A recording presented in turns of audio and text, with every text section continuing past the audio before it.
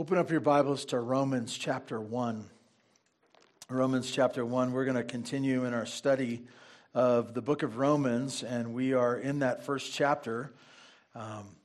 We are just starting, obviously, but we are diving into the deep end, and even in the chapters or the verses to come will be some very dicey issues that we will just seek to know what the Lord says, and then for our lives to get in line with what He has said.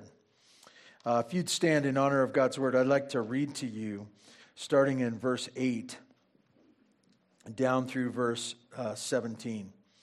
God's Word says this: "First I thank my God through Jesus Christ for all of you, because your faith is proclaimed in all the world. For God is my witness, whom I serve with my spirit in the gospel of His Son, that without ceasing I mention you, always in my prayers, asking that somehow by God's will I may now at last succeed in coming to you. For I long to see you, that I might impart to you some spiritual gift to strengthen you. That is, that we may be mutually encouraged by one another's faith, both yours and mine.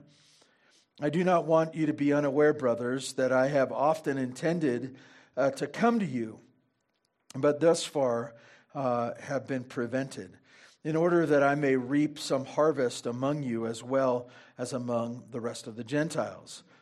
I am under obligation both to Greeks and to barbarians, both to wise and to foolish, so I am eager to preach the gospel to you also who are in Rome. For I am not ashamed of the gospel, for it is the power of God for salvation to everyone who believes, to the Jew first and also to the Greek.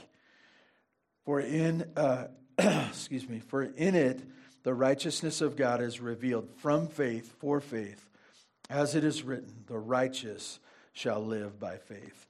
God, thank you for your word. I ask that you would guide our steps and our hearts through it now, that you would mark us, that we might know and know you better. God, thank you for the sweet gospel that you've given to us, entrusted to us. Help us to love it. In Jesus' name, amen. You may be seated.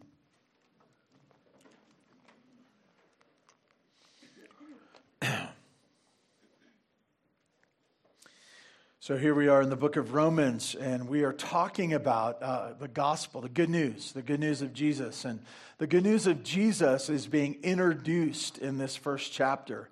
It will go over and over again, and there are some words, some specific words that we are learning and will be learning in the book of Romans. And so as we look at this, just be looking out for these words.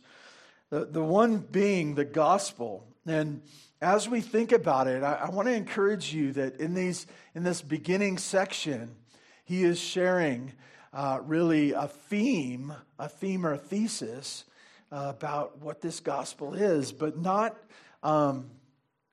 just an argument. It's not just a message. It's the thing that Paul clings to. It's his heart. And I want to encourage you that the gospel is not just something I believe. It's not something that I recited or even learned in Sunday school. It is the very heart of the believer. It is the thing that keeps us alive. It is the thing that gives us life. It is the thing that we cannot live without. And so with that in mind, we head into this passage. In verse 8, we're going to see in this section God's love, or the gospel love, for people. Paul says this, and I want to encourage you about this. I want you to think about this. This is not a church that Paul speaks very intimately with, meaning that he doesn't know them well, if at all. This is just a group of believers, a couple of groups of believers, many groups, I don't know how many, in this great city, the city of Rome. And Paul's writing a letter, God's writing a letter to Rome through Paul. And so we hear both the heart of God and the heart of Paul. And it's gospel love for people. And it's people that Paul feels connected to, though he probably doesn't know much about them. And I want you to think about that right now. As you think about different towns and cities, different churches you may know about, you should feel a connection with them. Not because you know them, not because you've been there and you know their names and you know what they look like, but you should feel a connection with everyone else that has followed the gospel of Jesus Christ. They're brothers and sisters you've never met. They're people that you haven't shared a meal with, but you'll be sharing eternity with. And so this heart is the heart of Paul. It's the heart of God. It's the gospel love that connects us one to another.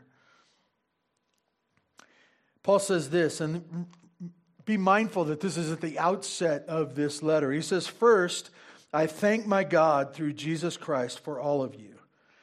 He's talking about first things first. I thank God for you. I thank God for you. And he's picturing these people that he doesn't know, maybe meeting like this, probably in homes, larger homes, and gathering in neighborhoods. And he says, I thank my God for you. As he talks about this, he thanks God, but he says this, through Jesus Christ for you all. I want you to get this and see it early, but also see it along the way in the book of Romans. Paul over and over again is talking about this idea that because of our sin, our deadness in sin, our inability to do anything apart from Jesus, if there's something good that we are participating in, if there's something good and right that we are doing, it's through Jesus. It's through Jesus. And even as he mentions and talks about him caring and praying and loving them, it's through what God has done. And I want to tell you, it's not because you chose to be a part of Bear Valley Church. It's not because you have looked around and said, these are my people. I've decided that these are my people. It's been a work of God.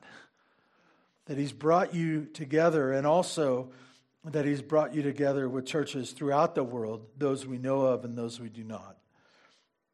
He says some very important things that he thanks God for and his relationship with them. And he says this, first thing, because of their faith that is proclaimed throughout the whole world. And this is what a gospel testimony does. In a church, people come to faith, and then you have ripple effects of a church as God is faithful through his witness of the church. And what happens is through family, friends, acquaintances, workers, partners, schools, there's this ripple effect. And as Paul looked at the Roman church, Rome, an amazing city, but these believers had impact and had ripple effect throughout the whole world. And this is what Paul was excited about. This is what he was thanking God for their faith, for them, but not only them, for the ripple effect that their faith had had throughout the whole world. It was pretty amazing. The Brewers are here today. One of them's not a brewer anymore. She's still my neighbor. But Bill, it's good to see you. He's living the high life over in Morro Bay, surfing all the time. But I was telling him before the service a couple weeks ago, we went, our kids spent some time over in Santa Barbara at the church I grew up at. And Jack Brewer has been going there with his wife, little Jack and little Nate. You know, they used to ride skateboards down Plateau. It's a story. This is the kind of thing that happens. The gospel does not stay in place. It spreads out.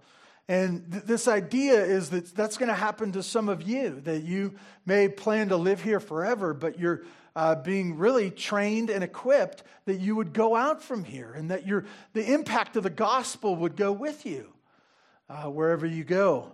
And this picture of it going and rippling out, this is what Paul loved about these people that he didn't even know. He heard of their testimony.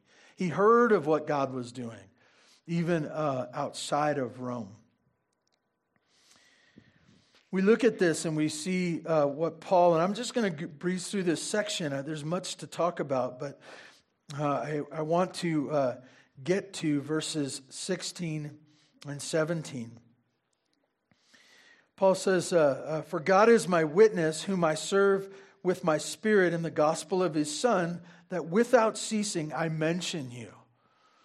Without ceasing. The picture in his prayers are prayers without ceasing. I like the way it says it. It mentions. Some of you have a long prayer list. There's a lot of people you want to pray for. I want to encourage you, mention them.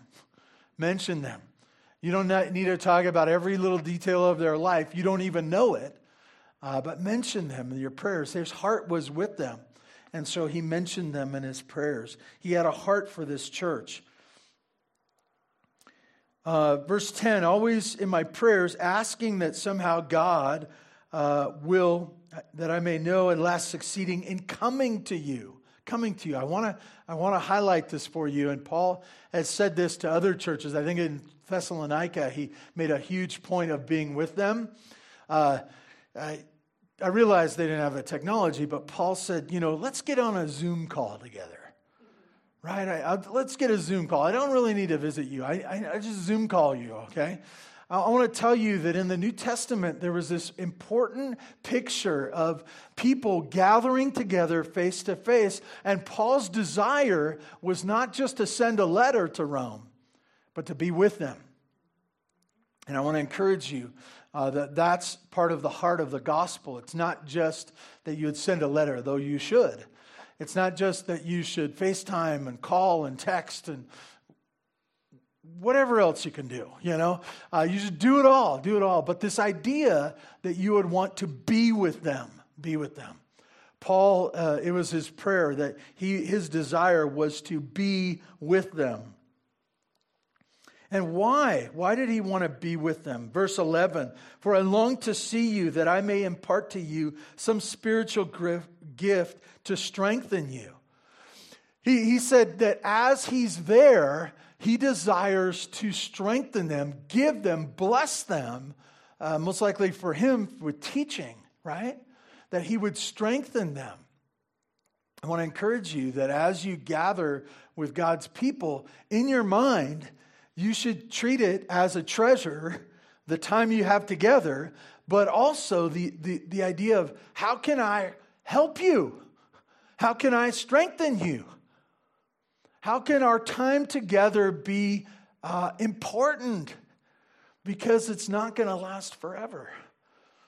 As you think about Paul's life, he was bouncing around in these missionary journeys that he took, and he realized when he came to a town that it was only a matter of time before they threw him out, or the authorities threw him out, or he got thrown into jail or something.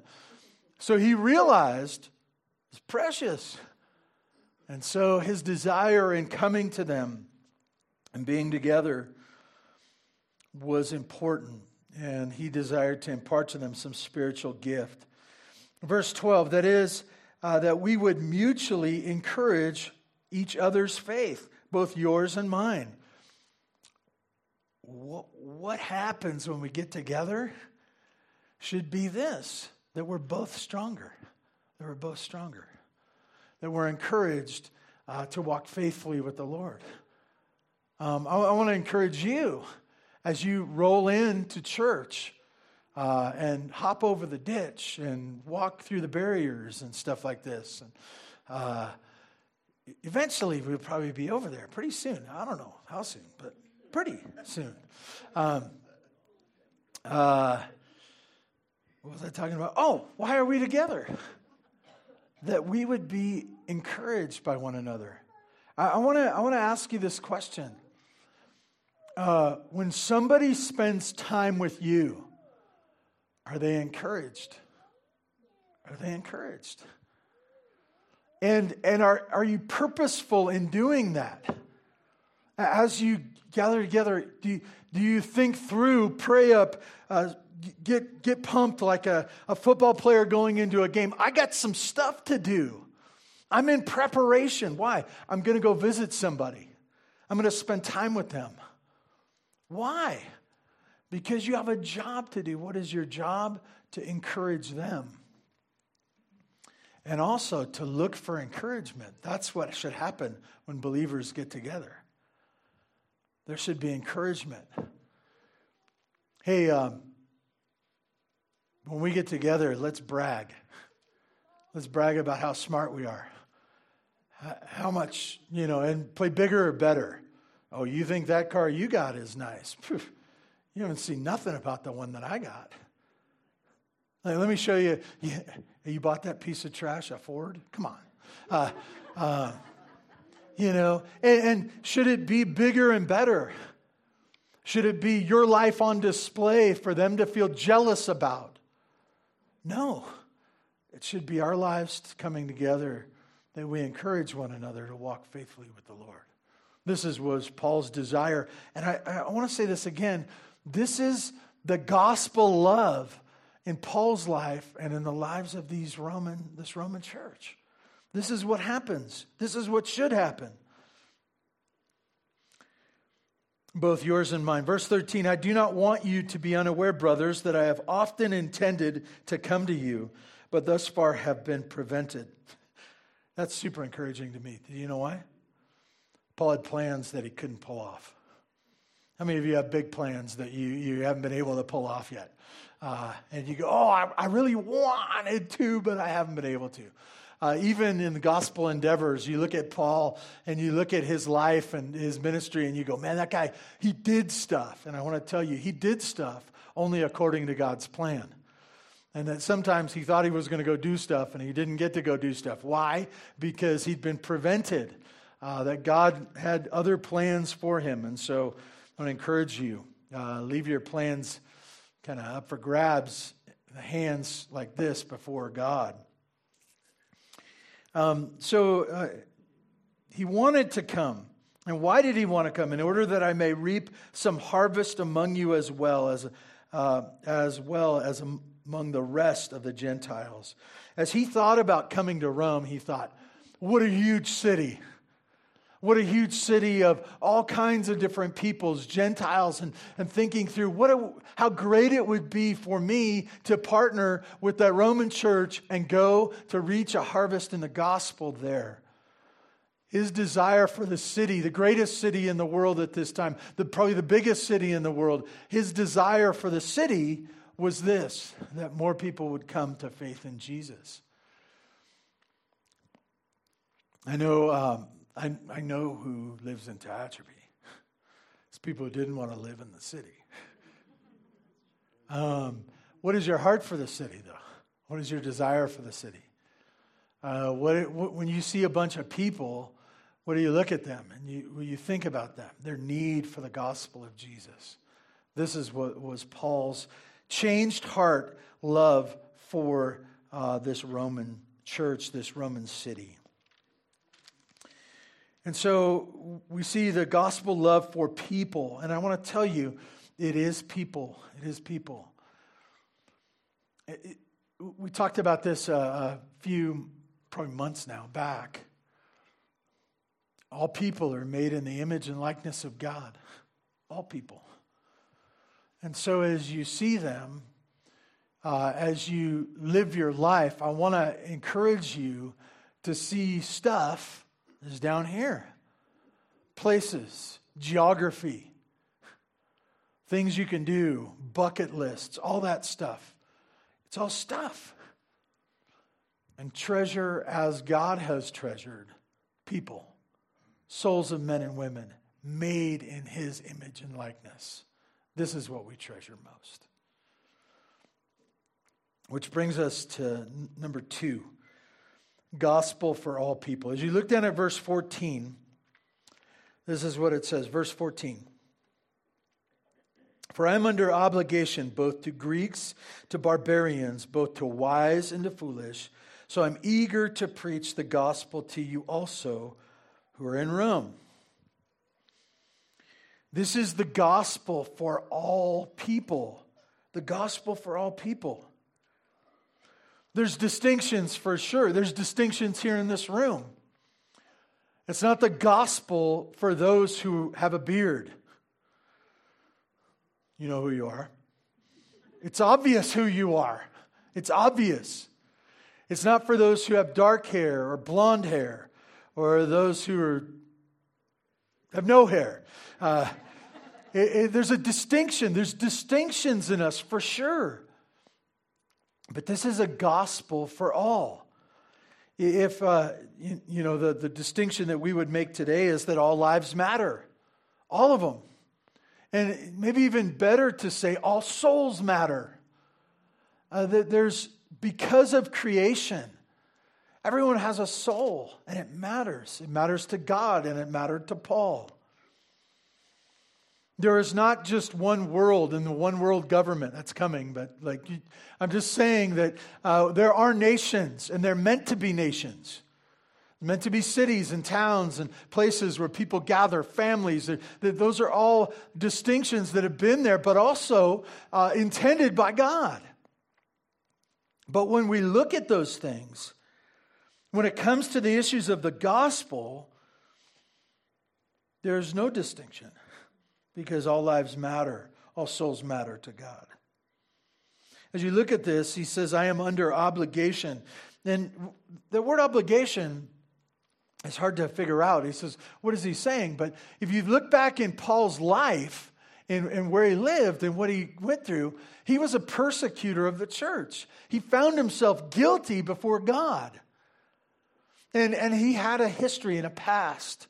But now, because that gospel had touched him, he had a heart for lost people. He had a heart for lost people. And so he felt indebted to them and obligated to go and share this message that had worked for him. He says, I'm under obligation both to Greeks and to barbarians. As he spoke of the Greeks in this passage, because of combining it with barbarians, it's those who had come and they had been educated in the Greek way, in the great intellect. They were educated people. They'd gone to college, right? They had got the degree. They were known as the intellectual trained elite. He says, I'm obligated to go share that with them. When you think of someone who's super educated, look at them and say, I'm obligated to tell you this, that your smarts aren't good enough, that you need Jesus. We've talked about this a lot as a family, but I grew up in Santa Barbara. Dad moved there when he was in his 20s, and my mom lived there her whole life. And it was always a hard thing to have church in Santa Barbara because people had money, they had education, they had a mild climate where they could go out pretty much all the time. They had the beach. And so in their math, they didn't need God. They didn't need God because they had it all. And when you talk about the Greeks, the educated, Paul said, I got to go tell them. I got to go tell them. I feel compelled and obligated to tell them that their education, whatever they got, it's not enough. They need Jesus. He says, I feel obligated to them, but I also feel obligated to the barbarians. And that word barbarian is meant to share something. It's the idea of someone just kind of uneducated, that grunting or babbling, kind of like construction workers, I just let that sit there with you, okay? They're wanting to argue right now, but they know it's true. They're just grunting. People who work, it's the idea of run-on sentences, perfect grammar, philosophy. We're not really concerned about, can you build a house? Can you build a house? Can you dig a ditch? Can you put up a wall? Can you get the roof on? We're not concerned about that. Well, I want to tell you that Paul said, it's the Greeks that need to know, but it's also the barbarians. It's the white class and the blue-collar guys too, right? It's everyone. There's no distinctions. Everyone needs Jesus. And as you think about who you are right now, who your crowd is and who your crowd is not, they all need Jesus. They all need Jesus. And Paul says the gospel is for all people. For the blue and the white collar, for the college educated and the dropout. He goes on to say this. He says, he puts these two side by side, the Greek and the barbarians, but he also says both to the wise and to the foolish. Some of us don't think about this very often, but are there educated fools? Sure. You say a lot of them. A lot of them. Now you're coming up with names right now, right?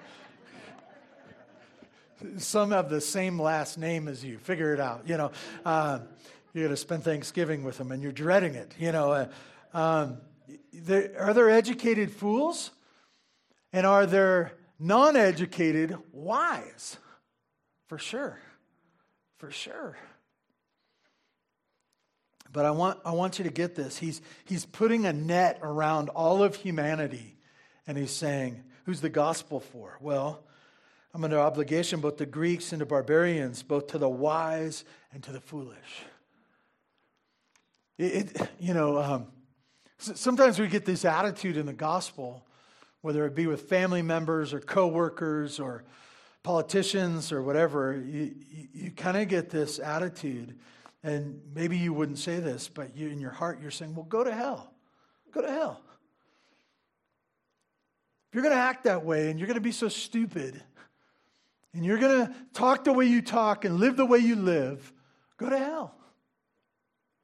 I don't care about you. Gospel's the only way, but you won't listen. I want to encourage you to, in your heart, to look at both those who are wise and foolish, educated and non-educated. They all need Jesus.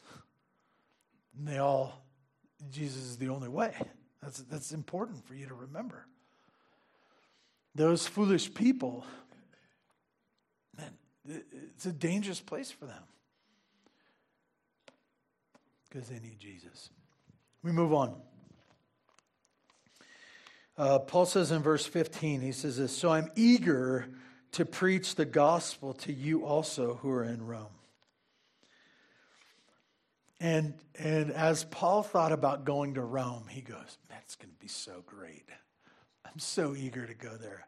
Can you imagine? It'll be like the 405 freeway on Friday afternoon. And I'll preach to all of them, right? I could just walk from car to car because they're not going anywhere, right? Because they're in the city and they're stuck there. And they got all kinds of dumb ideas. They got everything you can ever imagine. And I'm eager to go to Rome. Why? Because I'm eager to share with those Romans who have it all the message of Jesus Christ. The wise and the foolish, the Greeks and the barbarians, the Romans, the greatest city in the world, probably not thinking that anybody outside of Rome can teach them anything. Later, you're going to get the Jews and the Greeks again and again. And guess what? It doesn't say it there, but I have to think it's true for the Tehachapians too, right? Those people in Tehachapi. Those people who thought, I don't want any neighbors, so I'm going to move out of there. I'm going to go up to Tehachapi and I'm going to get space so I don't have to deal with people anymore. They need to know that the only thing they need is not land, but it is Jesus. And so the gospel for all people. And Paul was eager to preach. He had received the answer himself. And now he says, I'm eager to preach the same answer that I've received. It's good for me. It's good for you. It's good for the city of Rome. Which brings us to verse 16. Gospel power for change. And I want you to get this so bad. It's just so important. Gospel power for change. Paul says this, for I am not ashamed of the gospel. And I've thought a lot about this last month of just, why would he put that there? Of course he's not ashamed of the gospel. wrote most of the New Testament, right? He's going to talk about in Romans all the greatness of the gospel. Why would he say, I am not ashamed of the gospel? Well, I started to think, how did those missionary journeys go for Paul? John MacArthur says that when Paul came into a city, he didn't check into the hotels. He checked into the jails to see what they were like, because that's where he was going to spend the night, right? You think about that, and you think about in times, we don't have an equivalent right here, right now, maybe not, but if you've ever gone on the internet and you go on a particular website and they're selling something, and the website looks a little weird, looks a little homegrown, and it goes on and on talking about how great it is without saying the price. It might have some Chinese letters down on the bottom, and you just feel nervous, like you're going, I don't know if this is legit. How many of you have bought stuff from those people before? I think I just did this last week, by the way. Didn't tell you about that, babe. Sorry. But I got a great deal, but it's that equivalent. You're going, I don't know if this is legit. In older days, it would be the snake oil salesman, right? It would be that one who goes, hey, I got something, for this much a bottle. This will cure all your ills. And you go, the guy's got to keep moving. Why? Because once he gets their money, they're going to realize it's not going to work. And then he's going to have to go to the next town. And they knowing Paul goes from town to town, and maybe his reputation of going, yeah, I heard about Paul. Man, that guy goes to jail a lot. I remember hearing him get beat up in that one town. They threw him out. What's the deal? Paul says, yeah, all that happens. I am not ashamed of the gospel. I'm not changing my message. I know I have the right answer. It's been right for me. It's right for you. It's right for Rome. It's the right message. Why is he so confident? He says after being ran out or laughed out of towns, he was maybe treated like those snake oil salesmen and with the fake Rolex and whatever else. He wanted to go to the greatest city in the world where they would probably look at that message. He could probably envision them looking at that message as foolish simplicity. Oh, it can't be that easy. What do I have to do?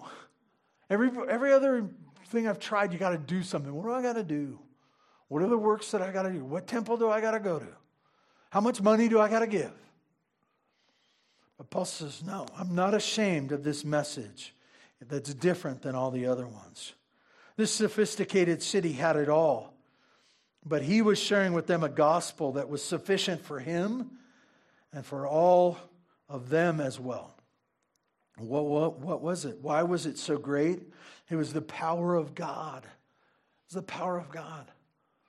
And I want to tell you, your soul and my soul are so dead that there's no hope for them apart from the power of God working in you. You're lost without it. The power of God. The power of God for what? For salvation. How could you come to faith in Jesus? There's no way to do it. There's no way.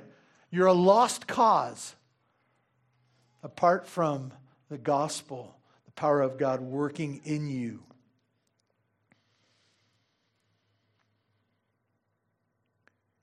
As Paul thought of his own dead soul, he rejoiced and clung to and was not ashamed of this gospel. Why? Because it was salvation for him and salvation to everyone who believes. Paul's going to reiterate this over and over in the book of Romans, but it's salvation for everyone who believes. Who believes. If you do not believe the gospel, that powerful gospel, there is no salvation for you. None. You will die in your sins and experience the penalty of those sins forever. This gospel is not just one that you shouldn't be ashamed of. It's so important that he knew that he had to share it. The gospel that saves.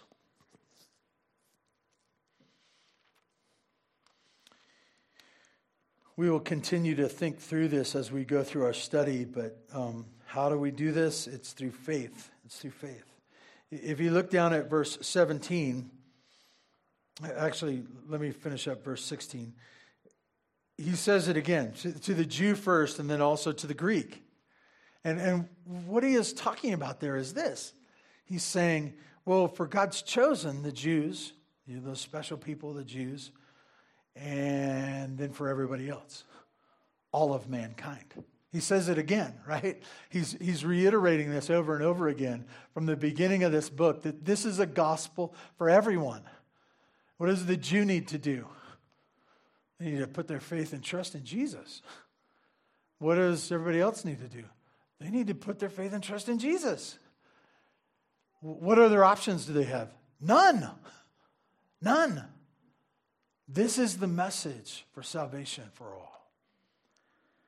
Verse 17, for in it, the gospel, the righteousness of God is revealed from faith for faith. For it is written, the righteous shall live by faith.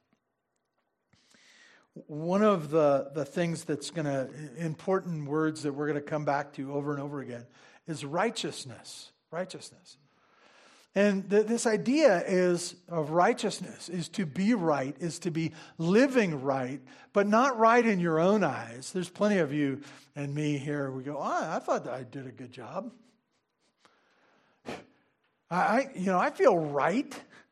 I feel justified in and of myself.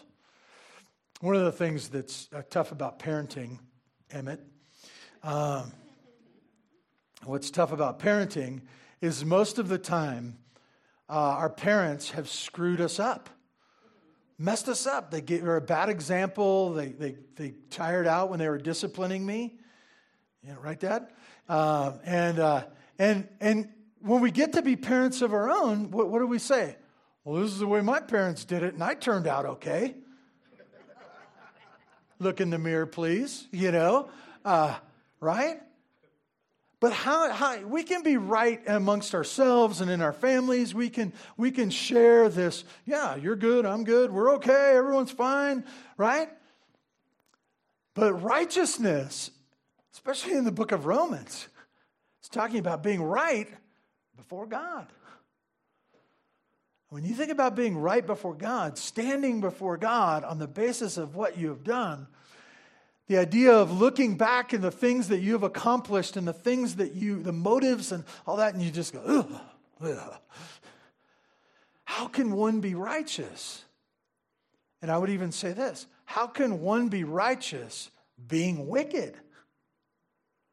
How can one be righteous who is guilty? Through faith. It's through faith that this gospel is about handing over or attributing to one who is guilty the righteousness of God. The righteousness that he has, it's given to us. It's placed on us. Why? Well, it's through the gospel. It's through what Jesus has done. What the gospel does, and this is a quote at the end of verse 17, the righteous shall live by faith. This is from Habakkuk chapter 2. It's the New Testament way of cross-referencing as it is written, right? But as we look at this, how can we be righteous? How can we live by faith? I want to tell you, it's a work of God. That God would give us that which we do not deserve. He would make us righteous when we've been guilty and wicked. This is the message that we're going to go over and over as we study the book of Romans. Three things as we close our time. I want to encourage you to remember this. This is not old news. This is not old news. It's good news. It's not old news, it's good news. As you think about it, for the Roman church, it was new news. It was hot off the presses, right? As Paul went from town to town, it was new. It was a new message they'd never heard before. For us here today, many of us have been part of the generations of faith, praise God. But it's not old news. It's good news. It's good news for every generation. For every generation. It's good news. So as we think about this is not just an old message, it's a good message for us to teach and to cling to for every generation. Secondly, it is a one-size good news message that fits all who put their faith in Jesus. You think about it, you think about this with clothing, right? We don't all wear the same size. We don't all wear, I think shoes are probably the most interesting thing. Have you ever tried to wear somebody else's shoes? Even if they're the same size, they sometimes feel weird because they've worn them differently. And so we're always looking for something that is tailored to us. But I want to tell you, the gospel message is one size fits all and is good for all if you'll believe, if you'll put your faith and trust in Jesus. I'll tell you, if you want to know more about that, I'd love to talk to you. I'd love to. It's the best message you'll ever hear. This is the gospel message, the message of Jesus. And lastly, I want to reiterate, the good news is that the wicked can become righteous. The wicked can become righteous. That he can take every one of your sins, every one that you've done. The ones that nobody knows about other than you, he knows about. And he'll take them. He'll take them. He'll deal with them. He'll pay for them. He'll cleanse you. And he'll make you righteous when you're unrighteous. It's an amazing message. So I'd encourage you to come back in the weeks to come as we look into this message of the gospel. And really the wickedness of this world, a world that we would try to clean up and seem like it's nicer. We're really going to dive into the wickedness of this world that we might know the goodness of the gospel. So let me close this in a word of prayer. Thank you, God, for this time. Thank you for being giving us this message through your servant Paul to the church at Rome, to the church at Tehachapi. God, we love it all. Help us to have the heart that Paul had and understand the gospel in a clear way. God, realizing that it is the great gospel, the gospel that saves sinners.